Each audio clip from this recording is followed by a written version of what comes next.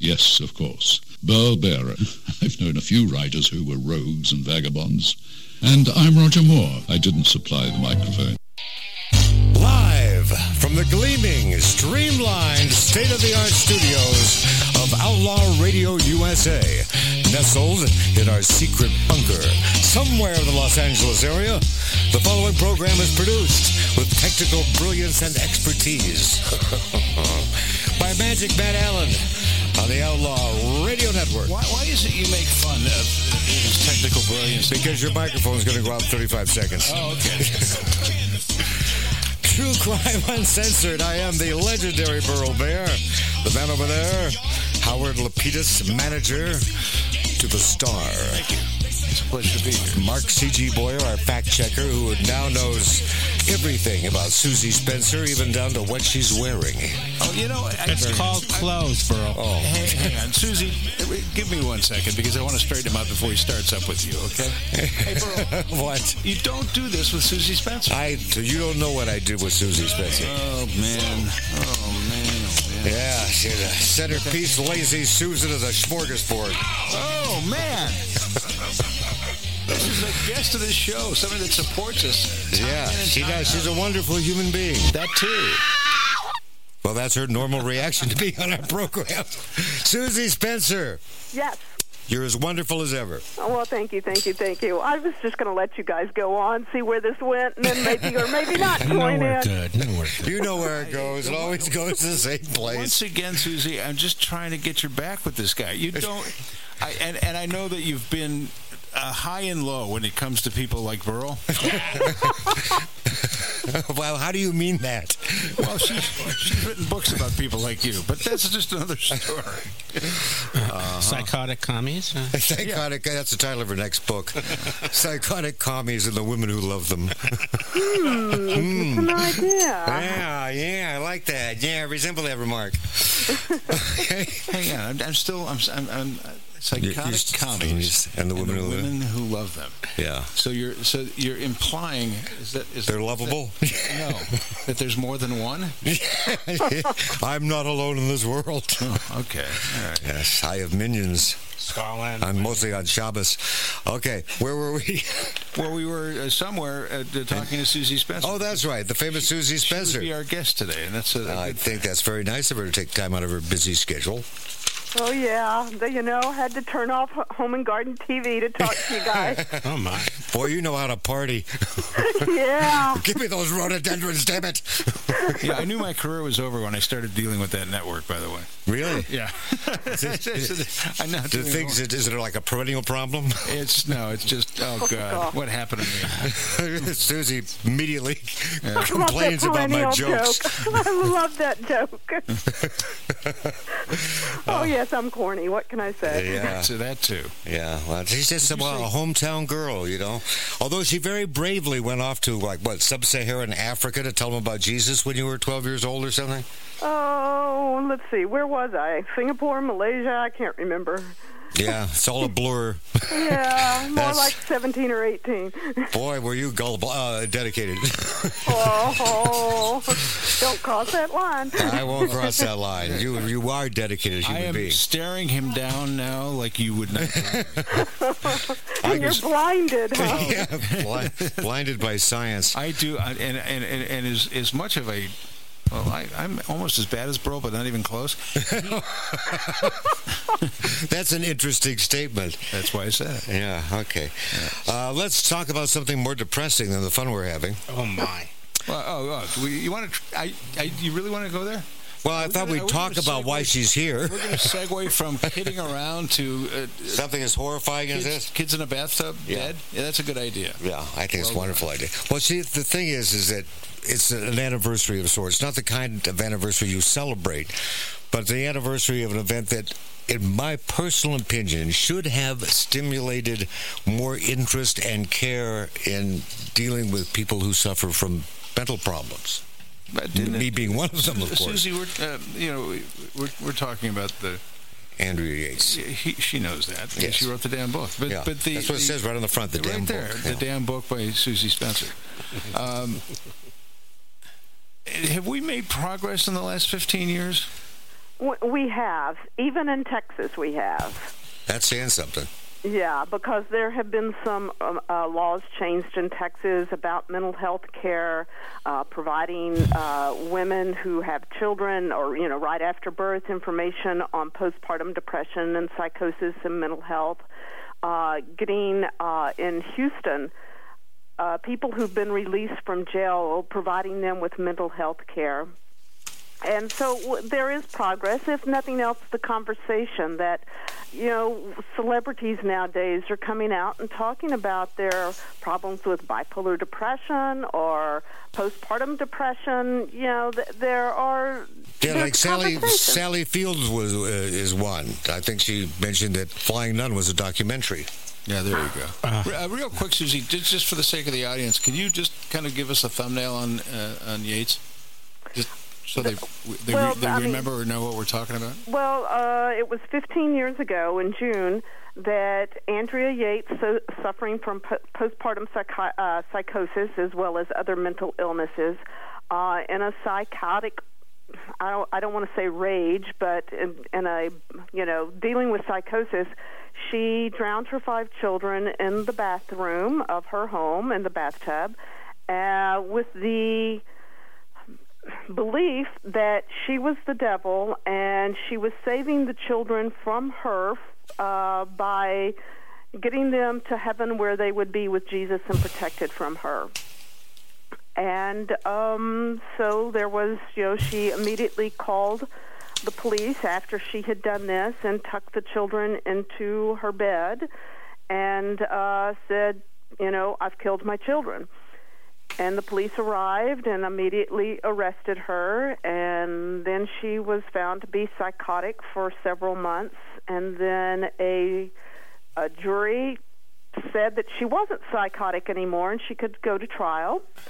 She was found guilty, but she was found guilty in part on false testimony by Park Dietz, who he and the prosecutor insinuated that Andrea had seen an episode of Law and Order where a woman had killed her children, blamed psychosis, and got off scot-free. Ends up that there was no such TV show, there was a Law and Order TV show, but there was no such episode, and it was false testimony. Well, wait a minute. Now, didn't this occur to these liars that this lie was going to be pretty obvious?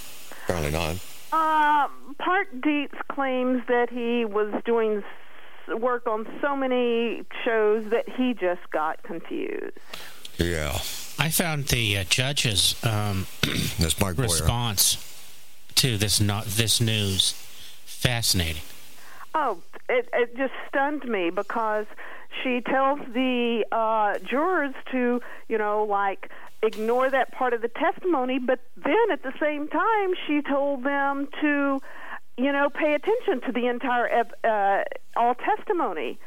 And it was just the judge on this, who is now a prosecutor in Houston. She left the bench to become a prosecutor, and basically, to me, she was a prosecutor on the bench. She would make the objections for the prosecution when they would miss something. Oh, that doesn't sound that's right. Fair and impartial. That does not sound right. Yeah, I had watched hours and hours and hours and hours of video of Andrea that she made of the children, because it seemed like the video camera and the kids were her only friends, which is not exactly true, but it's the only ones she was allowed around. And so there would be all these videos of the children where she's teaching them, she's having fun with them. You don't see her in the video because she's running the camera, but you hear her voice encouraging them and being thrilled and excited for them. And when the judge allowed the video in the courtroom, she did not allow the audio. Oh, I've seen this before. Yes. So the jurors are seeing these videos of these beautiful, happy children, and they're thinking, oh my gosh, this evil woman killed them, how horrible. And they do not get to hear the entire story or entire picture where she's encouraging them and being a great mom. How did you did you get a hold of videos through the because they went through the court system? No, Rusty sent them to me, Andrea's husband. Oh, okay. Now, what's the story? That guy must have been devastated. Rusty? Yeah. People think he wasn't because he was always so composed on camera, speaking to the media and everything. Yeah, almost kind of stoic-like, I found. But I was rarely around Rusty one-on-one in person where when I would talk to him, he would not get emotional and get teary-eyed. How did you get to meet and speak with him? Something happened. I went to his church. Actually, I take it back. The first time I met him, I was walking to the courthouse, and I spotted his mother and him. And I just briefly spoke to him, saying, "Hey, the media's around such and such. You may want to go around this other area." And he said, "Oh, don't worry, we're used to it." And then a woman who was going to the same church as he was invited me to church. And then they invited me to stay afterwards for the potluck. And so Rusty and I sat there and talked for a long time over a potluck lunch at the church. And then we just sort of stayed in touch. The other thing that happened that really changed things was 9/11, because I was just one little true crime writer pursuing this story against major media, with them having entire staffs of producers and reporters and big budgets to woo people with gift baskets and fancy dinners, and I could say, "Hey, I can take you to Mickey D's." Yeah. And 9/11 happened, and all those reporters disappeared. And I was like the only one left for Rusty to talk to. So, what's he doing now? He's still working at NASA. He has gotten a law degree since then, and he's remarried and has at least one child. You know, I thought it fascinating is him talking about that trial, about how he thought that was so cruel to do to his wife. Yes. You know, I live in Austin, and here the DA's office often confers with the victim's family to see what they want. Do you want us to go for the death penalty or whatever? The DA's office in Houston, which is Harris County, was bent for publicity reasons on going to trial and on the death penalty. And they never conferred with Rusty or Andrea's family, you know, who would be the grandparents and aunts and uncles of the children, on Rusty's side or Andrea's side, and none of them wanted to go for the death penalty. And the bottom line is, since the first conviction was overturned and the second trial ended in not guilty by reason of insanity, this could have all saved Harris County millions of dollars if the DA's office had done what was right in the beginning and sent her to a mental health institution and kept her there. Wow. And so we've run into this situation before where DAs will get a whiff of potential notoriety by their prosecution, and instead of being true to their oath, they go sideways. Well, and the DA on this case, he would wear a "What Would Jesus Do" bracelet. When he argued with Rusty's aunt, who was a minister herself, he would quote Bible verses about why he should go for the death penalty. And then after the trial, he got thrown out of office because he had porn on his computer, racist info on his computer, and was having an affair, or had an affair. I believe it was with his secretary. Hey, who's never done that? Come on. Speak for yourself. I never was fortunate enough to have a secretary. I don't have a computer. You just got the porn, right? That's right. Okay. An 8mm. Castle Films. There was a time when we used to have the 8mm. Yeah, I had those. Yeah. Sorry, Susie, we did. We just had a little nostalgia flash there. As a flash, I went, my God, yeah, that was 8mm, wasn't it? Yeah, what the flea I can saw. just hear the click, click, click, click of the film going through. Oh, so you're no stranger. Okay. Yeah, those home movies used to show them on the front of the refrigerator. God. So what happened that made you revisit this particular story? That made me come to the story? Is that what you said? I'm sorry. Revisit it. Go back to revisit it? Yeah. Because the book came out initially before the first trial, and my game plan was always to do an update of the book because I attended every day but one of the first trial. And it irritated the heck out of me that I could not tell the full story because there were things that I had in the original book that the vetting attorney for the publisher made me pull. Ooh. And all of that information came out in the trial. Oh.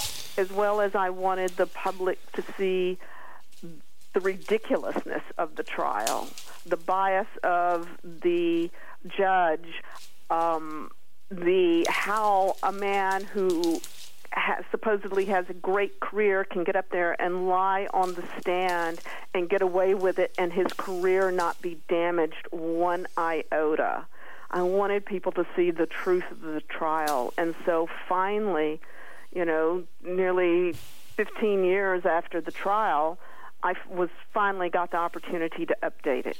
Wow, that's a blessing. It's fascinating how you acquired the material. Well, and then since the case was so long ago, Dr. Lucy Puryear, who was the expert psychiatric witness for the defense, opened up her files to me. And I am the first reporter, as far as I know, well, in fact, that's what Lucy told me, to ever have access to her files. And I went down to her house. She took me to the garage and said, here they are, go through them. And so I spent a few hours going through the files, and then she came back because she'd gone off for a bike ride with her husband and came back and said, I really don't know what to do with this. Why don't you take it? Yeah. She said, I've been keeping these in my garage for years. I don't know what to do with them. Take whatever you want. Wow. That's a true crime author's dream. And the lawnmower, too. Yeah. The bicycle. Yeah, the bicycle. The 8mm projector. That is really fantastic. I know that feeling. It's like, oh, my God. Thank you. And there's some stuff that I didn't take that I wish I had. It's like, Lucy, can it come back? Yeah. That's when I was. Not that I'm going to plug a book, but I'll plug a book. You plug a book. Plug a book. Plug a book. My book, Headshot, which had. What was that called again? Headshot. Headshot? Yeah. There were 3 trials, 2 mistrials, a judge who recused himself by screaming, "This trial is giving me Excedrin headache, number 830, and stormed out of the courtroom. Didn't come back. And appeals to the state Supreme Court. So I went to the state Supreme Court library, whatever, or storage room, where they had tons of boxes of all the different trials. And I said, I'd like some copies. They said, what would you like? And I said, everything. They said, no one has ever asked for everything before. And so I had to rent a minivan to carry all the boxes back. Oh, my gosh. And I never got a bill. Oh, my gosh. Yeah, that was incredible. They're probably looking for me now. So where do you store all of this? Well, fortunately I had a writing area in a home that used to belong to a chiropractor. And there was an entire upstairs area that you could only get by one staircase. It was huge, which is where I wrote, and there was plenty of room for all those boxes. Wow! And I had absolutely everything from every trial, every mistrial, every appeal. But I got a question for you here. Being as that the trial itself is almost criminal, which was the same in my particular situation. Do you get what I do, which is people go, all this trial stuff is so boring.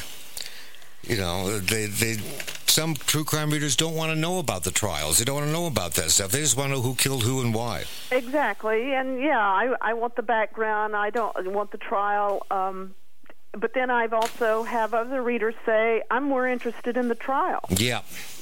And, my book, The Fortune Hunter, about Celeste Beard, a killer here also in Austin, who, with the manager of the top bookstore in Texas, killed her husband. And I really focused on the trial on that case. And some people are, I want only the background, but I love that because the attorney on that case was Dick DeGuerin, who is representing Robert Durst. And Dick DeGuerin has a lot of tells, so to speak, that he has physical signals with his hair and with his face color and everything that when the prosecution is getting to him or when the judge is getting to him. And so it's like I want to say to the prosecutors in L.A. who are going to be, going up against DeGuerin on Robert Durst, here, read this book. If you want to know how to get to DeGuerin and beat him, read this book. Yeah. I was given a great piece of advice by our mutual acquaintance, Michael Hamilton, Kensington Publishing, when I was getting the blues over. Of course, she said, never read your reviews on Amazon. She said, because there's trolls on there who just say... No, don't read your reviews. No, and I'm not kidding around. Don't read them. Well, I ran into DeGuerin one day, and he told me how much he didn't like the book. Well, that's good, though. Yeah. Well, see, but I made the mistake if I didn't follow her advice, and I read the reviews, and I could read all these wonderful, glowing 5-star reviews, but it's the 1-star review where they go, too much boring stuff about the trial. That's the stuff I remember. That's all you care about. Yeah. And so when I was writing Fatal Beauty... just a second, another plug? Another plug for one of my books. What's it called again, bro? Fatal Beauty. Fatal Beauty? Which I got that case thanks to Susie Spencer, by the way. Then send Susie some points. I did, yeah. I pointed her in this direction. And I let that stuff influence me. And Miss Hamilton said, Burl, you write books for people who like your books, not those who don't. Ooh, great advice. Yeah, great advice. Well, hell, thank you. Yeah, well, I got to update the Fortune Hunter also. And what was interesting to me is I unfortunately read the reviews, or maybe fortunately, because the original edition, the reviews were horrible. And at the time I just thought, those are sour grapes, those are people who don't like me or whatever. And then when I went back and read the book to update it, I went, holy cow, they're right. They hit it on the nail on the head. And so I went back and rewrote the book based on their input, and plus then some new info I had. And it was shocking. For the most part, the new reviews of the new revised edition are really good. Yeah, well, don't read them. Don't twist your brain. Practice makes perfect. Yeah. Well, they do have trolls out there, that they look and see if your book is getting a lot of 5-star reviews, 4-star reviews. They will intentionally post a 1-star review. And even if they've never read the book. And you can usually spot that they've never read the book because the reviews will begin... I read lots of true crime, but this is the first review I've ever written because this book is so bad, I just had to write a bad review. Oh, yes. Once again, I think that advice that you got about writing books for people who like them. You know what I've learned to do, though, to make myself feel better? Drink a lot? A lot of Diet Coke, yes, but... I click on those reviews to see who the person is and look at their other reviews. Yes, I was just going to mention that. Yeah, and usually they have, all they give is 1 or 2-star reviews. Yeah, that's their career. That's how they feel powerful, is by bringing down your ratings. Of course, then sometimes there's organized campaigns of that. Our friend Stephen Long. Yes. He had that. 27 people, all belonging to the same church. Yes, I remember that. Just went on a campaign. When you guys are thinking about the people that write these, here's what I want you to put in your head. You ready? Yeah. A picture in your head of a mega overweight retired truck driver with a beer on one side and a computer in front of him and nothing else to do but sit there in his underwear. You just named some of my sources for secret sex lies. I was just trying to see if you'd get that. See, I'm trying to learn from Burl about how to sneak in all the other books. That's fair. You're doing a good job. Between the two of you today, I've got scars on my feet from all the. Well, it's glad you haven't wasted your time today. You feel like this is an infomercial? Wait, there's more. Yes. Hang on, I'm going to start to plug my book. You haven't written it yet. $1.99 more you can get. But I'm glad, my dear, that you haven't wasted your time. Oh, thank you. Yeah. Because I started to bring up about our mutual editor at Kensington, how she keeps telling me Wasted is the book that keeps on giving. Yes. Because I want to update it again with some new information. And a new cover and a new title. Well, it sounds like your job is a wages of sin. Oh, you're really good. You're really good. Here's a guy, he does his homework and then brags. Mark was that guy in school that sat in the front row, and just as you forgot the homework. You gonna do the jokes or me? I'm preempting you. Yeah, no, that was the guy. That's exactly who you are. Yeah. Boy, I don't like you. It's not easy writing true crime. It's not easy being a guest on our show. As millions have discovered over the past 8 years. By the way, you were on Dan Zapansky's show the other day, right? Oh, Susie should go on Dan's show and debate with him about this thing about putting people in the nut house. Okay, fine. Yeah. Why don't you just promote Dan's show more? Okay. True Murder, hosted by Dan Zapansky. And you had like 140,000 downloads. And I was on his show. 140,000 people downloaded his interview with me. Really? Yeah. Why I'm never invited? And I deleted all of them. Hang on a second. I'm never invited to these damn things. And was that one of those trolls that did it, downloaded it a zillion times? And the troll's name was Burl? Just to make him look good. Yeah. There you go. Well, Dan hasn't had me on his show. Well, what's he going to talk to you about? Paula Abdul? He can, if he'd like. But you haven't written the book. No, you want to talk about a criminal? We could do that. Paula's doing better nowadays, it seems. Well, talk about mental illness. But and come on, Paula, sue me. Come on, baby. I'm not even going to go there. Oh, man, I'd love her to sue me. Wouldn't that be good? Yeah, that'd give you some notoriety. I don't want the notoriety. I just want the countersuit? The problem is we share the same lawyer. So conflict of interest. Exactly. Right. So you sat down and you put, 20,000 new words into this edition of Breaking Point? Yes, I did. That's a big chunk of words. Yes. Luckily, because I had wanted to do this for so many years, luckily a big chunk of it was written. But then I still went back and added quite a bit more, some info about the grand jury hearing, some of the conversations that Lucy Puryear had with Andrea Yates that had never been released before.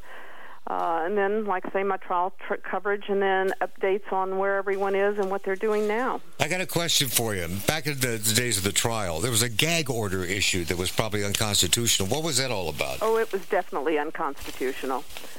It was ruled unconstitutional. The judge issued a gag order, but of course it didn't really happen until the prosecution had gotten a lot of cops to say a lot of things about Andrea, condemning her, and by issuing the gag order, then the defense never got their side out. And the only way they could sneak in information was trying to argue things in front of the judge, and then she'd say, I'm not going to try this now, wait for the trial. Or one of the big chunks of information that came out that got around the gag order is they released, I want to say it was 1,000 pages of medical records. And boy, when you looked at those medical records, you got the full story. But Rusty Yates, when he was at the, I guess you would call it the viewing of the children's bodies, that's when he was served with the gag order. Oh. I thought that was so cruel. And bottom line is no one affiliated with the case could talk to the press. so that people who had told me they would talk to me and who, like, maybe knew Rusty in passing, had worked with him, or maybe had seen Andrea on the street or something. By that I mean grocery shopping. Or glad you cleared that up. Yes. With you guys, I need to. Yes. Why did you pluralize that? Because I can't see who I'm talking to. From the top of this show, I've tried to have your back with this perverted communist. Thank you. I'm not a communist. So, anyway, back to the story.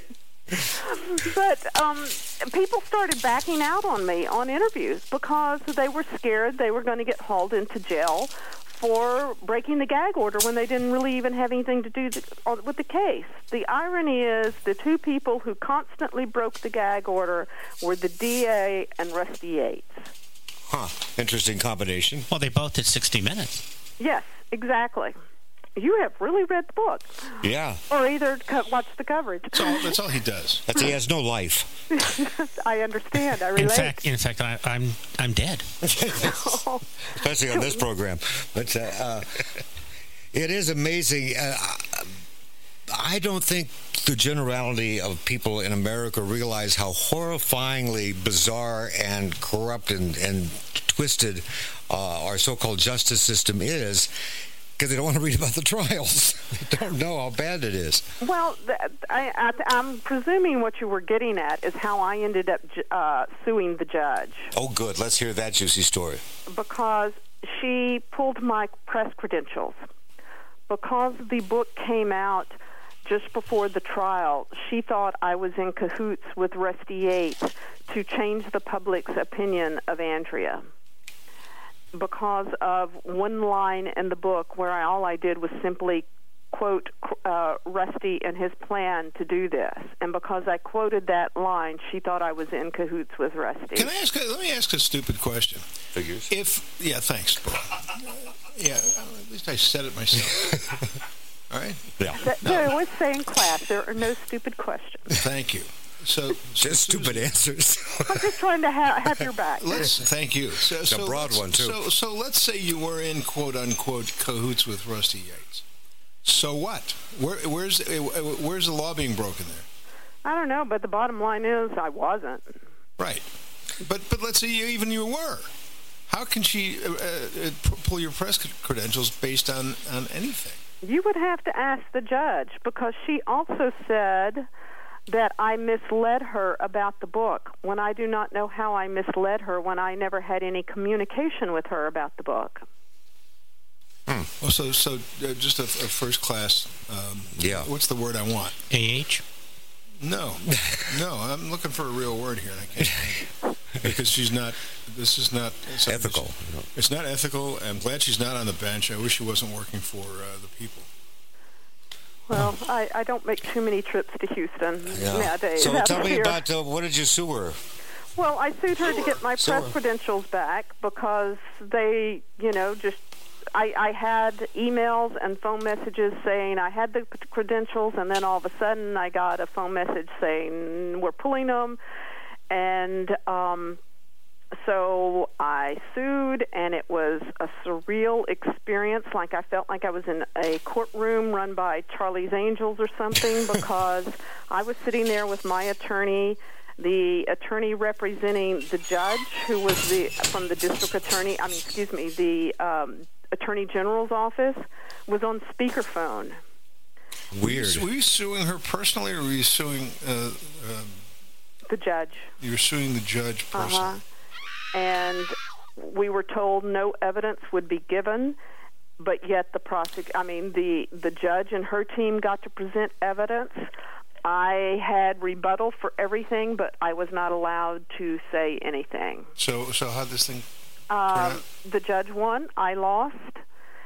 And it ended up that I was allowed into the trial if I got out there every morning to stand in line with the general public to get a pass to get in, which meant that I spent the trial on the back row. Oh, boy. We're going to take a 60-second break to reestablish your credentials, and we'll be right back on True Crime Uncensored with Susie Spencer.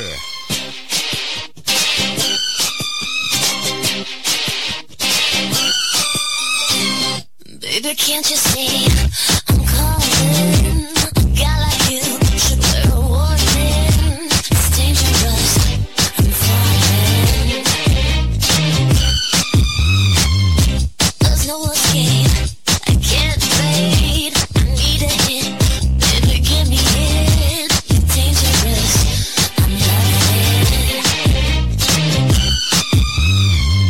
Hi, this is Zach Gustine, and if you own a cell phone, and we know you do, or ride a plastic pony in front of Albertsons, you are no longer tied to your computer. You are now safe to roam while Barstow's burning, and take Outlaw Radio with you everywhere you go. Grab an Outlaw Radio app from RadioLoyalty.com. The smoking, drinking, interrupting 24-hour party that you follow now follows you. Your cell phone or Apple device is now the easiest way to stay connected with your friends on Outlaw Radio. You know the demons of decadence. Change the way you listen to radio 7 days a week. Now available free at RadioLoyalty.com. Just punch in Outlaw Radio. See that, Mart? You stay on script. Hi, I am the legendary Burl Bear, taking time out of my busy schedule of combing my hair and watering my legend to remind you that you can have the thrill of a lunchtime by buying all my books, or at least buy the most recent ones, because I get checks faster that way. Taste for Murder, written with my good pal Frank C. Gerardo Jr., is still doing real well, thanks to you, and buy several more copies, even if you don't read them. Hand them out on the street, like a charity sort of thing. Also, Murder in the Family, my first, so far only, New York Times bestseller, is now available as an ebook. And you can still get it as a paperback, but from Wild Blue Press, it's now available as an electronic download, and it's also available as an audiobook, which is for people who are illiterate but like to listen to stories. Got a brand new book coming out real soon, Cocaine Cops of the NYPD, based on Ken Urell's personal memoir of being the #2 most corrupt cop in the history of the New York Police Department. That's coming out in September from Wild Blue Press.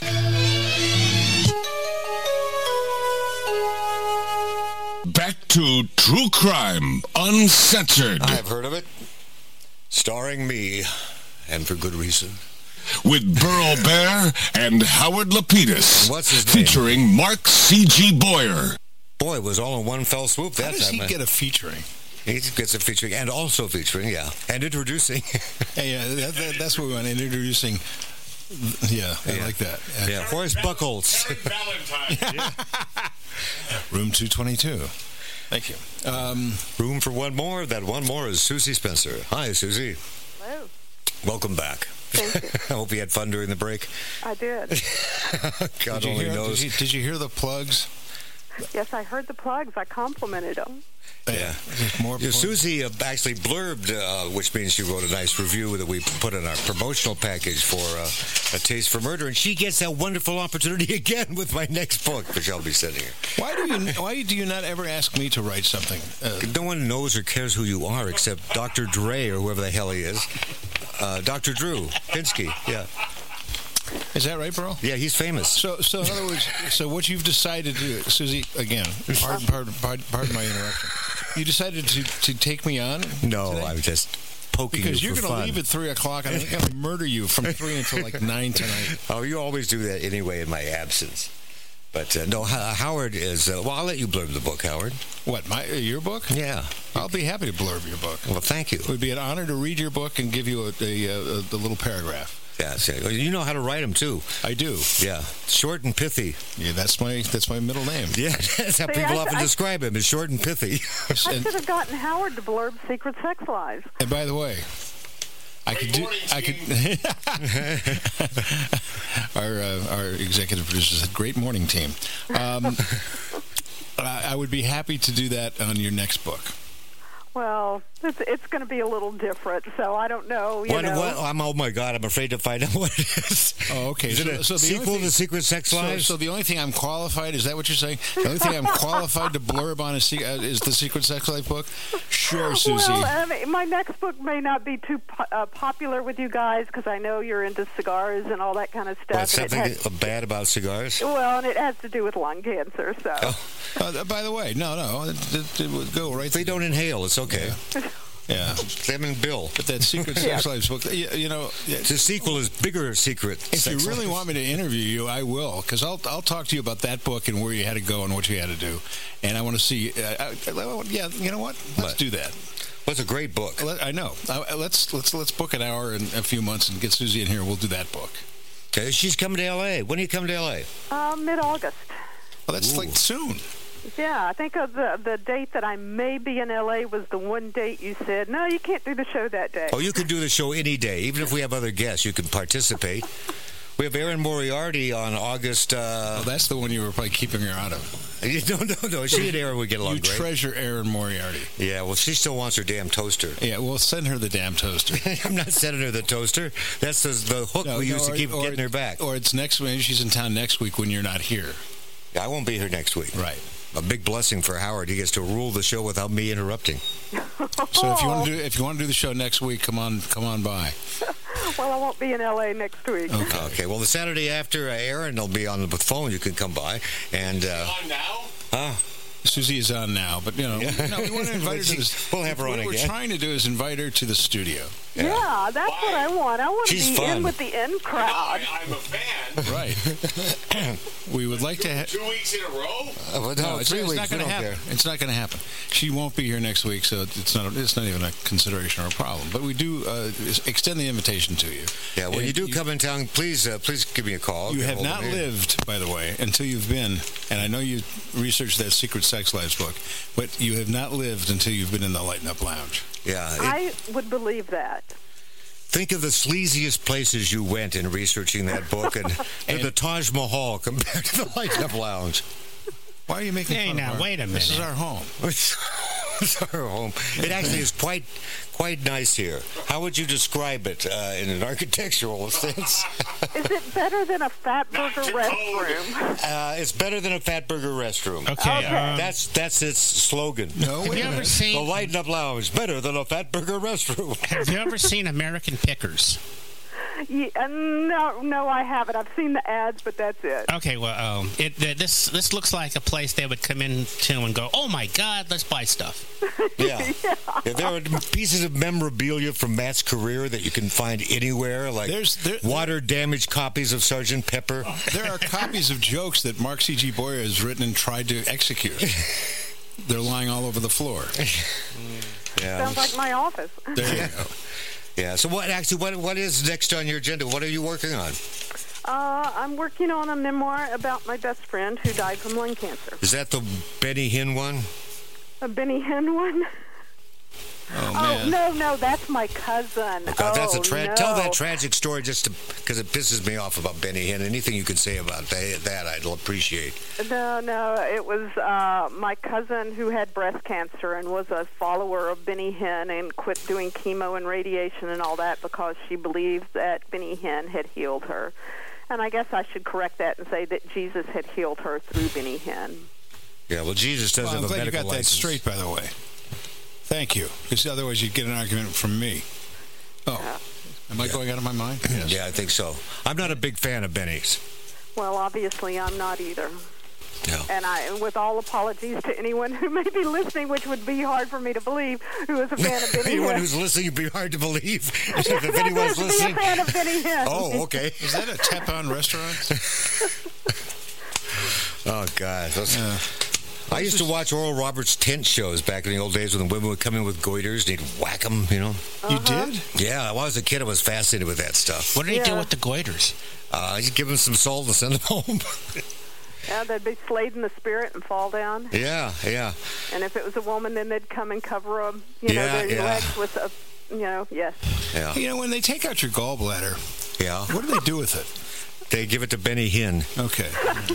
Oh, God. He has a collection hanging from his rearview mirror of his Cadillac. Susie, those are the kinds of things that cross my mind. I just, I like Benny's little bald friend that he used to smack the top of his head. I thought they burned them. They don't burn them?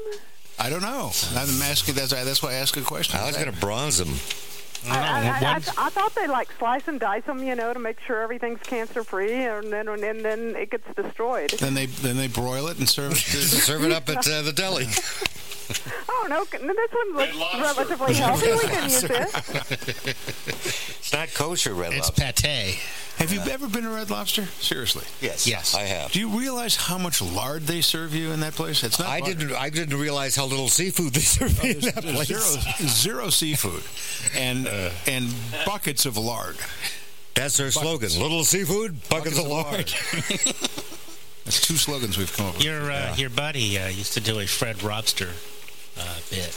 I have a buddy that did a Fred Robster. What else do we have here? Did the Fred Robster bit. Okay, getting back to Andrea Yates being out, unfortunately, mentally ill and having postpartum depression and other mental illnesses. Well, we're going to talk about the case again. Yeah, I thought I'd get back to that. Before we get to the case, in all seriousness, and I know you want to kind of drill down on that, Burl, but what's your thoughts about Hinckley? Me or her? Are you asking me Everybody. or Burl? I'd rather hear Burl. Oh, Burl loves that he's out. I just saw that. What are they letting him out for? He served his time. Oh, that makes sense. He served his time in the mental institution, and now they let him out. Now, is he okay? Well, of course not. Oh, the man shot the president. Let's start with that, okay? Okay. You don't get to walk around. That's because he just was trying to impress Jodie Foster. Yeah, well, Jodie's still running around, and so is he. And I don't think that that's a good thing, to be perfectly honest with you. Maybe we should lock her up. No, stop it already. Didn't they? He say he was, because he has like a tracking device on him, and he's been visiting his 90-something-year-old mother. I want to say she's 90. 91. That's who's taking. She's 91, and she's in charge of taking care of him. Right. And didn't he, when he was out on leave, that he would say he was going one place and he really went another? I don't know. Maybe he went to some other 91-year-old woman's house. Yeah, I want to say he went and looked at a photo exhibit or something like that, and I'm like, photography? Guy shot the president. Yeah, I met Jodie Foster. Spent a couple of weeks with her. Because he shot the president. I never brought this up. Because he shot the president, they preempted my cartoons for 3 days. Oh, you sound like me about the Kennedy funeral. Remember that? I was around for that. Everything was preempted. Which Kennedy? Well, John F. Kennedy. There were only 3 networks at the time. I remember it well. And they, it was 4 or 5 days of nonstop assassination coverage. Yeah, because I was like, about the age of his kids, and so I wanted to watch my Saturday morning cartoons, and instead I remember watching those Empty Boots and the Horse. Remember that? Yeah. It was really, a lot of people don't know that, or don't remember it, or think of it like, well, you couldn't have seen that. No, we saw that. Yeah. Living through the assassination of a president, by the way, is not fun. And now these guys that serve in office can't even breathe because they're so well taken care of that you hardly know that they can even be with other people. Yeah, and I remember sitting at home watching live when Jack Ruby shot Oswald. Yeah, me too. Sunday, I just got back from Sunday school, sat down and saw that. Mm-hmm. And I wanted to go back to Sunday school. And I didn't like Sunday school. Yeah, but that was better than watching some guy get shot on TV. They were really shooting people on my television in black and white, no less. Yeah, I remember that well. But Hinckley's out, and he was in on, because he was deemed mentally ill, and now he's not, and so they let him out under the care of his 91-year-old mother. And I think it's all wrong. That's just where I come from. You don't shoot the president and get out. You don't get out. Well, it's interesting because I posted that on my Facebook author page when that first happened, the story about that.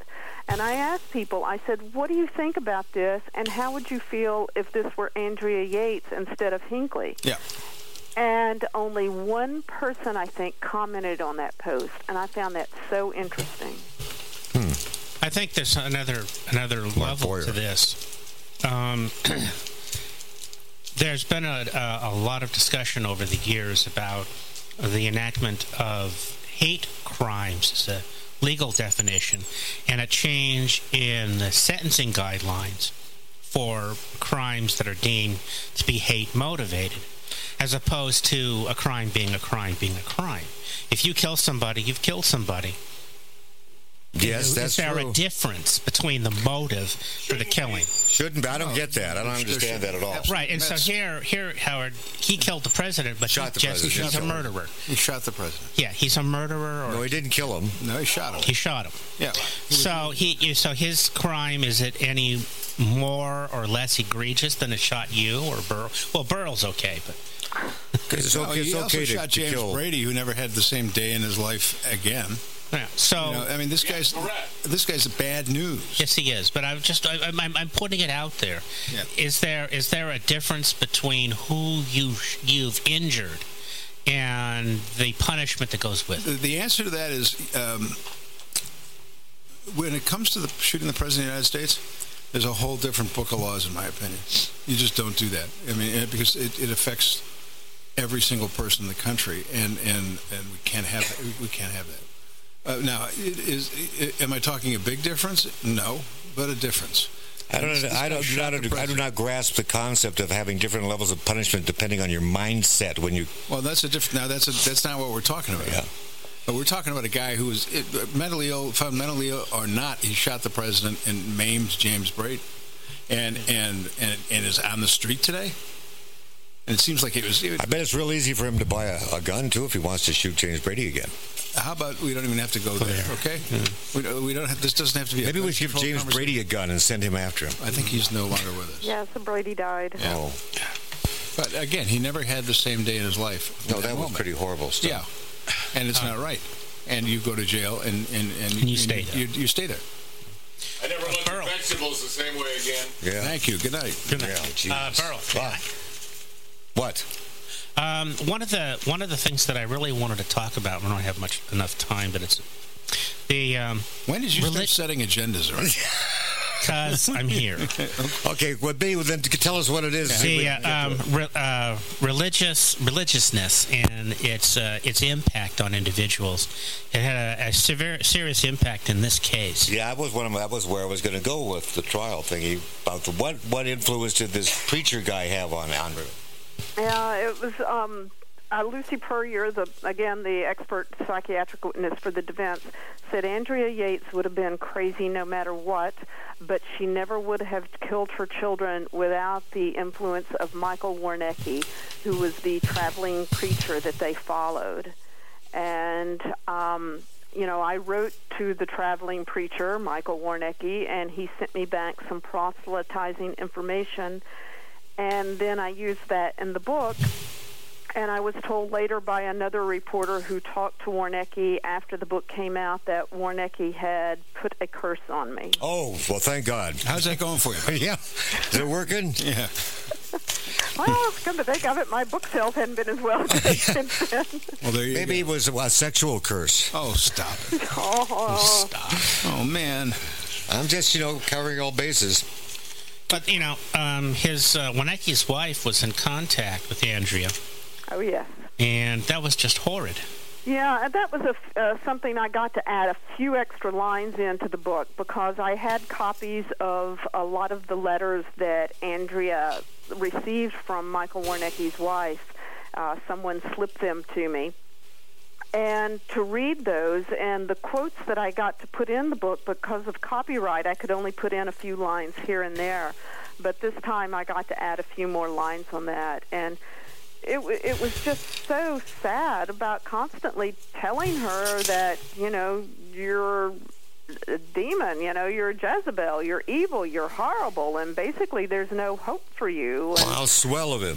yeah, and I talked extensively to a former follower of Michael Warnecki, and he basically said that they always tell you how evil you are and that you're never good enough, and basically the only people who are going to go to heaven and be saved by Jesus are Michael Warnecki and his family, and everyone else is evil and horrible. I bet Jesus is going to have a few choice words for him in the next world. One thing is Michael Warnecki says, and his family, don't call me a Christian. I'm not a Christian. I'm a follower of Jesus. I don't know. And speaking of sort of 9/11, there was a 9/11 memorial service, because they were happening all over the country, and Michael Warnecki and his family disrupted it with their huge signs and screaming that you're all going to hell. How uplifting. Yeah, that's their favorite phrase, even to little children. You're going to hell. You're all going to hell. I think when Jesus said, "Suffer the little children," he didn't mean the little children were supposed to suffer. And we end the show on that. That uplifting note. Breaking Point by Susie Spencer, the brand new expanded edition, all about Andrea Yates in that case. Buy all of her other books also, including Secret Sex Lives, which is my favorite, especially the final chapter. Hey, Susie, you're always welcome to come here. Please let us know, okay? Thank you. Thank you. Thanks. I'll be getting hold of you offline about that blurb, honey. Hello. Hey, Burl. Yeah. What's next? Magic Man Allen and the Demons of Decadence live from the Lighten Up Lounge, where our slogan is better than a Fatburger restroom. Larry's on the show. Oh, Larry Gatlin, the guy who invented the Gatling gun. You betcha.